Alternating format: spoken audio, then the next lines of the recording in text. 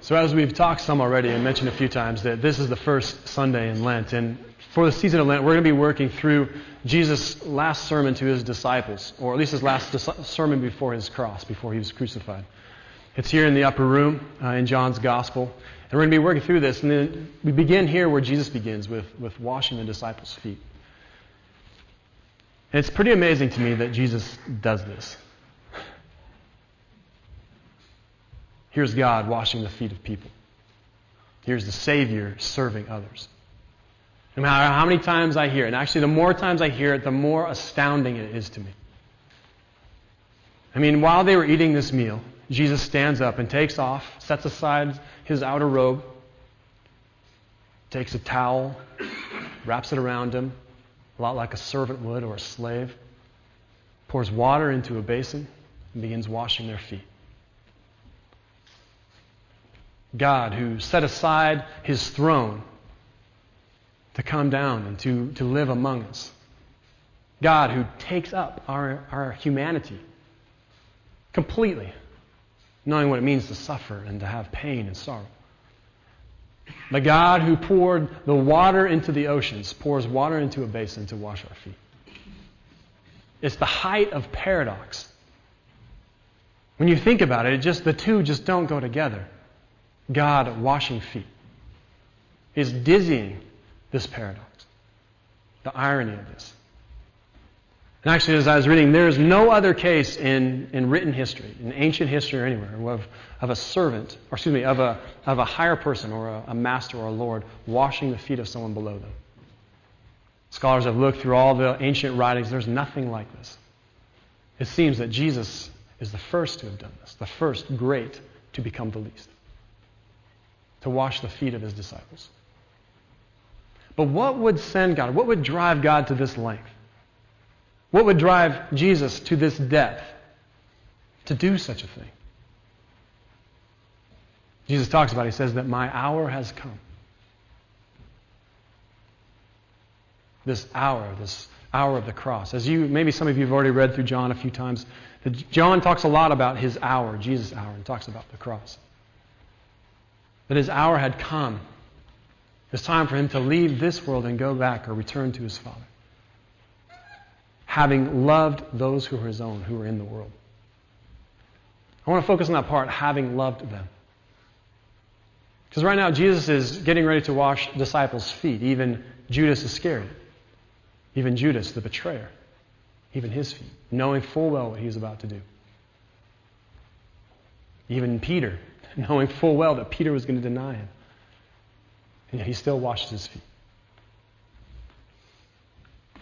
See, God loves. It's amazing when you start thinking about the extent to which God has loved us. John talks about it, said he loved them completely. The Greek word here is telos, or having this multiple meanings. One meaning the end, or completely, to the very finish, to the very end of it. Sometimes it means, people have understood it as meaning perfectly. He's loved them perfectly. Completely. Right to the very end. To this very end. To this very hour that he's facing the cross.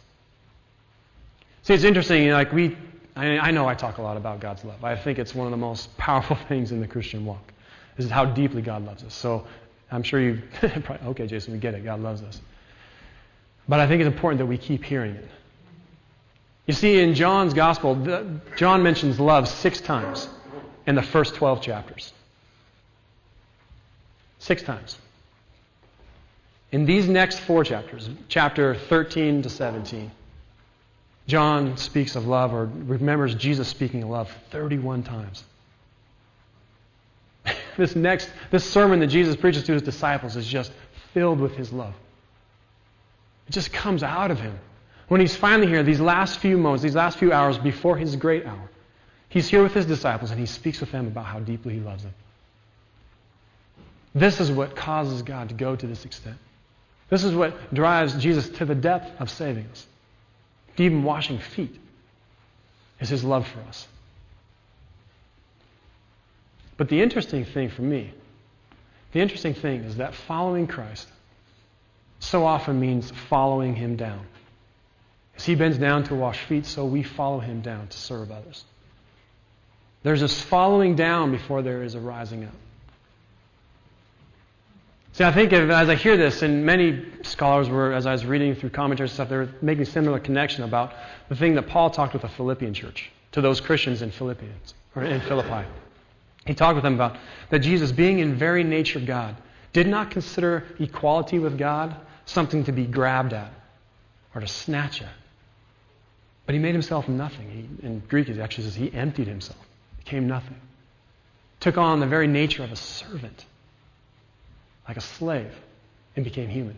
And being found in appearance as a person, as a human, he humbled himself and became obedient. Obedient even to the point of dying for us, to the cross. See, there's this interesting part of the Christian walk. It's this idea of downward mobility. You know, we live in a culture where everybody focuses on upward mobility, ability to make things life easier and better. But there's this part about following Jesus, this part about following him down, downward mobility, that includes things like humility, sacrifice, service. As I read this text, it challenges any sort of triumphalism that we might have. Triumphalism, that reality that there is victory in Christ. He has set us free. There is healing in God. But sometimes we go too far with that. This text reminds us that there is downward mobility too. There's sacrifice. There's suffering for the sake of the gospel. That following Jesus is not just about health and wealth and apple pie. That following him, sometimes we follow him down. I think about this too, and I think about how we follow him down so that we might rise up. Jesus talked about this. He says, whoever loses their life will find it. There's this obedience of following God when it's hard. Following him when it's difficult. Obediently. When people persecute us, make fun of us, get angry with us, and yet still we continue to follow him. As I was looking at this text, I was reminded again that there is no rising without first descending. That Jesus first came down before he went back up into heaven. That crucifixion comes before resurrection. Good Friday always comes before Easter Sunday. There's this obedience in following God. I say this to challenge our pride. I say this to challenge our sense of dignity.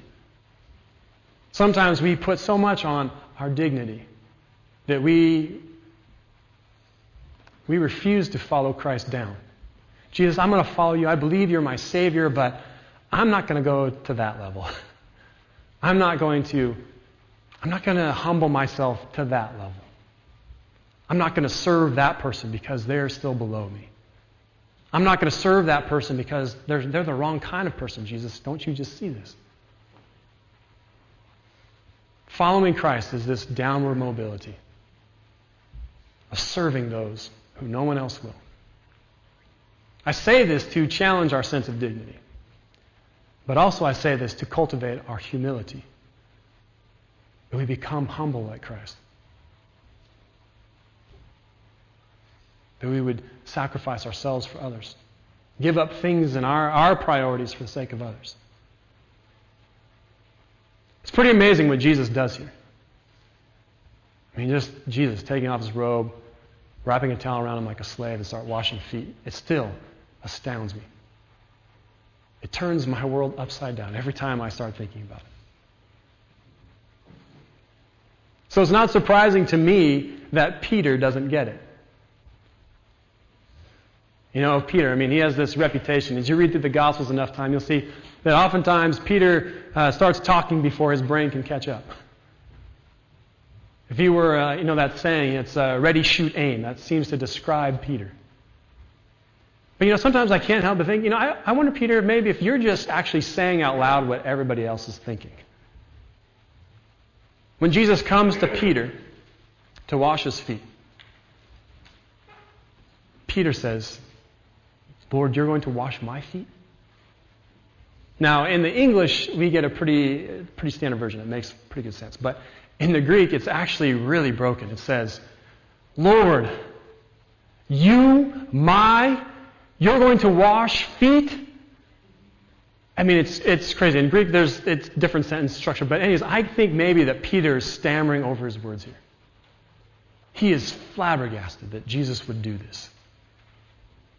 He is amazed that this Lord that he's been following, who he's realized is the Son of God, is going to wash his feet. And Jesus looks to him and graciously says,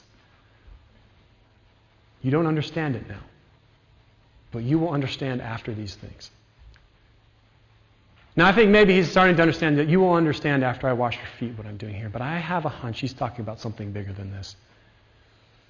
That after these things is probably, at least in my mind, also referring to the cross. That after you see me crucified, died, and buried, that after you see me again risen, this foot washing thing will start to make sense to you. You'll begin to see what I've come to do. You'll begin to understand what I've meant to do all along. The trouble is, Peter still doesn't get it. He says, no, you will never wash my feet, not ever. And we have to stop here because, Peter, what are you doing? Do you realize who you're talking to? Like, what's happened here? Why is Peter so adamant about not washing his feet?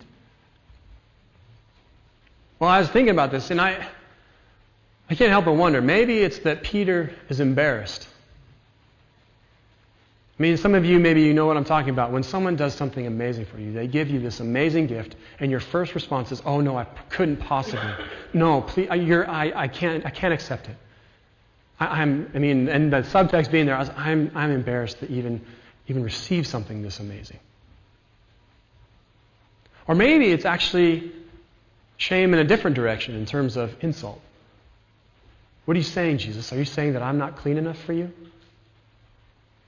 How we do this at times too because of our shame. We turn even gifts of people and we receive them as that they're trying to insult us. Jesus, are you trying to make a joke of me by washing my feet in front of everybody? It's this sinister thing that happens with our shame. The shame that we wrestle with, the ways that it keeps us from receiving even good gifts from God. Or maybe Peter's embarrassed for Jesus. Come on, Jesus, you are the Son of God. You are the Christ, the Mashiach. You're supposed to be different. You're not supposed to wash feet. What if somebody found out that you did this? This is just embarrassing. Or maybe Peter's embarrassed for himself. If Jesus does this, and he's the guy that I'm following, what does this say about me? Think about that for a second.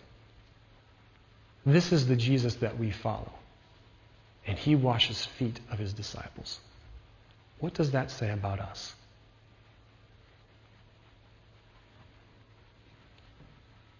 I think the only thing worse for me in this passage would be, only thing worse than being too proud to receive the foot washing would be if you loathed yourself so much that you couldn't receive it, that you didn't think you deserved it. It's interesting. Sometimes people say, I don't need this grace thing because I can do it on my own. Sometimes people go completely the other direction. They say, I am too, Jesus, you just don't know. You don't know what I've done or what I've been through. I am too far gone. Your grace may be sufficient for everybody else, but trust me, it's not enough for me. It's interesting because this is just another sort of pride. Saying, God, I know you're God, but I actually know this. I know a little bit more than you do here. You can't save me. As I see Jesus washing his disciples' feet, I can't help but encourage us as a church to set down our pride. As Jesus set down his robe, set down our pride, set down our self-loathing. And just as Jesus took on that towel, that we take on grace. that we wrap grace around us, that we receive what God has done, that we receive what Jesus has done. So Peter says this to Jesus, and Jesus replies to him, again, graciously. And he says, if I do not clean you, then you have no part with me. You can't have anything with me if you don't let me clean you. I hear him saying, Peter, let your guard down. You don't have to protect yourself with me. You can trust me. You can trust your life to me. But you have to trust me. You have to let me wash you, that you can be clean. And here, Peter, one minute he's over here, the next minute he's over here, and he says, oh, if that's what it is, Jesus, then wash everything. My hands and my head and my feet, everything. And Jesus, again, graciously, I think he says, Peter, you're still not quite getting it. See, I'm going to wash you on my terms. Those who've been washed, it's not necessary, except for their feet, to be cleaned, because you are completely clean. Peter, I clean you. I hear Jesus speaking this to us as well. That on the cross, we are made clean. That we don't have to keep earning our cleanliness. I mean, it's true, we need to come to Christ and we need to repent again, but we have been made clean once and for all. By what Jesus has done on the cross. By this amazing thing that he did, we've been made clean once and for all. It is finished. We don't need to wash our hands and our head. We just receive Jesus, the cleansing that he's given us. And it's finished. So this is heavy stuff. When we start thinking about what was going on with Peter, it's heavy stuff. It's no wonder that Peter didn't get it. It's no wonder that still 2,000 years later, we, as followers of Jesus, are still wrestling with these very things. Wrestling with our shame, with our embarrassment, with our pride.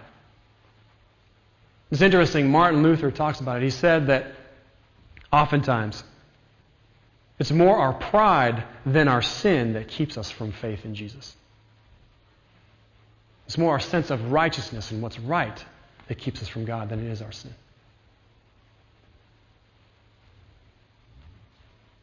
Well, Jesus does this amazing thing. It's this powerful portrayal of the gospel, matched in words and action at the very same time, the two put together.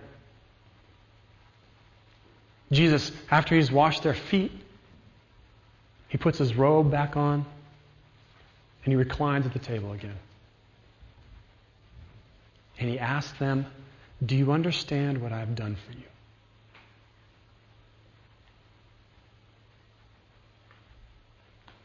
This question takes my breath away. Do you understand what I have done for you? Do you understand the depth I've gone to? Do you understand the sacrifice that I have made?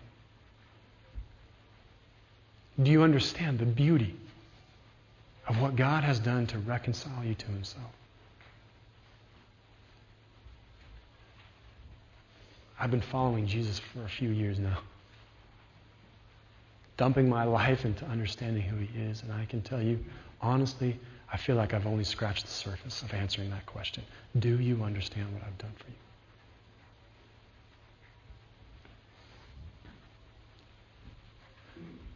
But again, graciously, Jesus helps us out. He says, you call me Lord and teacher. And you're right to do this because I am.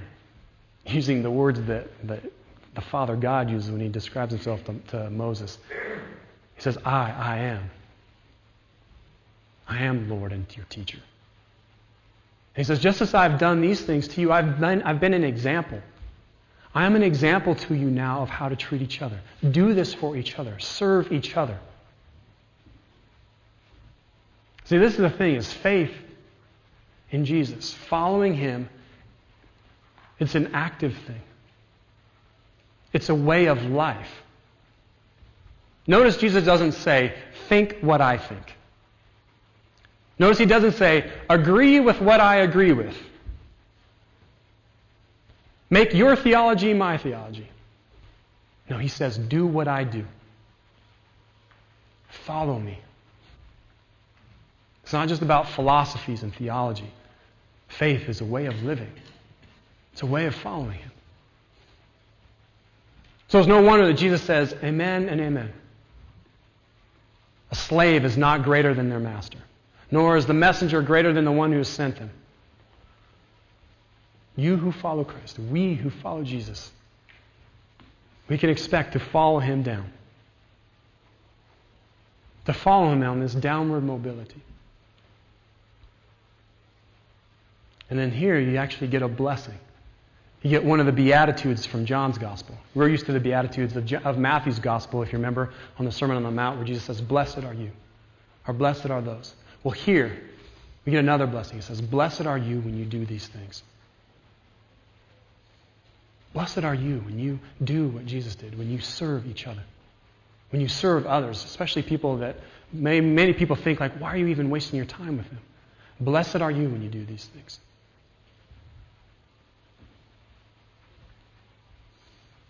It's amazing to me what Jesus does. And as powerful as it is this example that he gives us,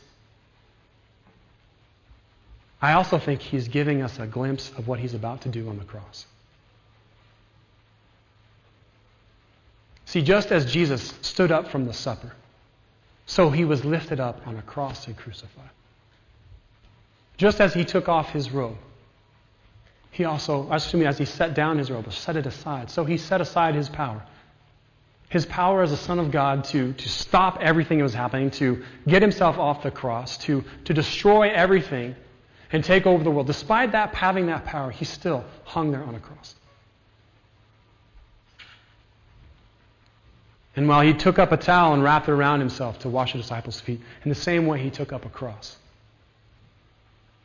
and carried it. He bore his cross, wrapped it around him. God died so that we might have life.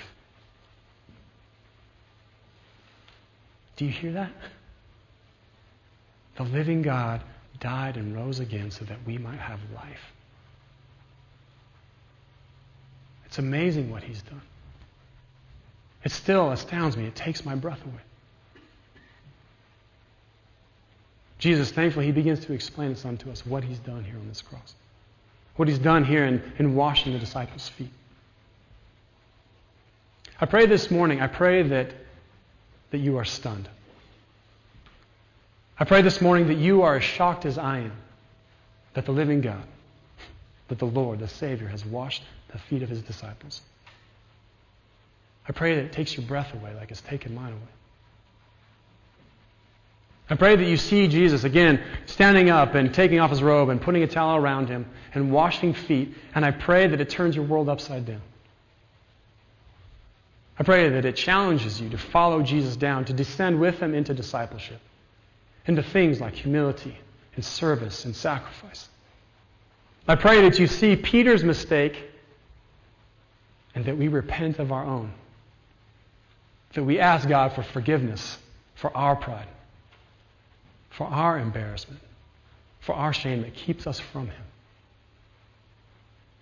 And I pray that you see what Jesus has done, this powerful example of the gospel. That he's an example who shows us what to do, but also he's given us this glimpse of the cross.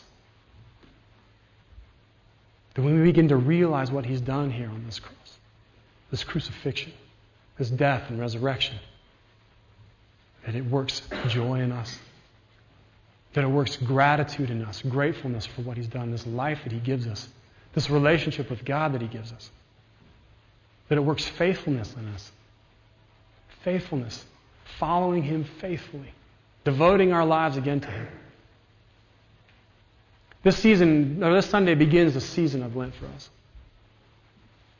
The season of prayer, of following Jesus down into discipleship, descending into faithfulness. Amen.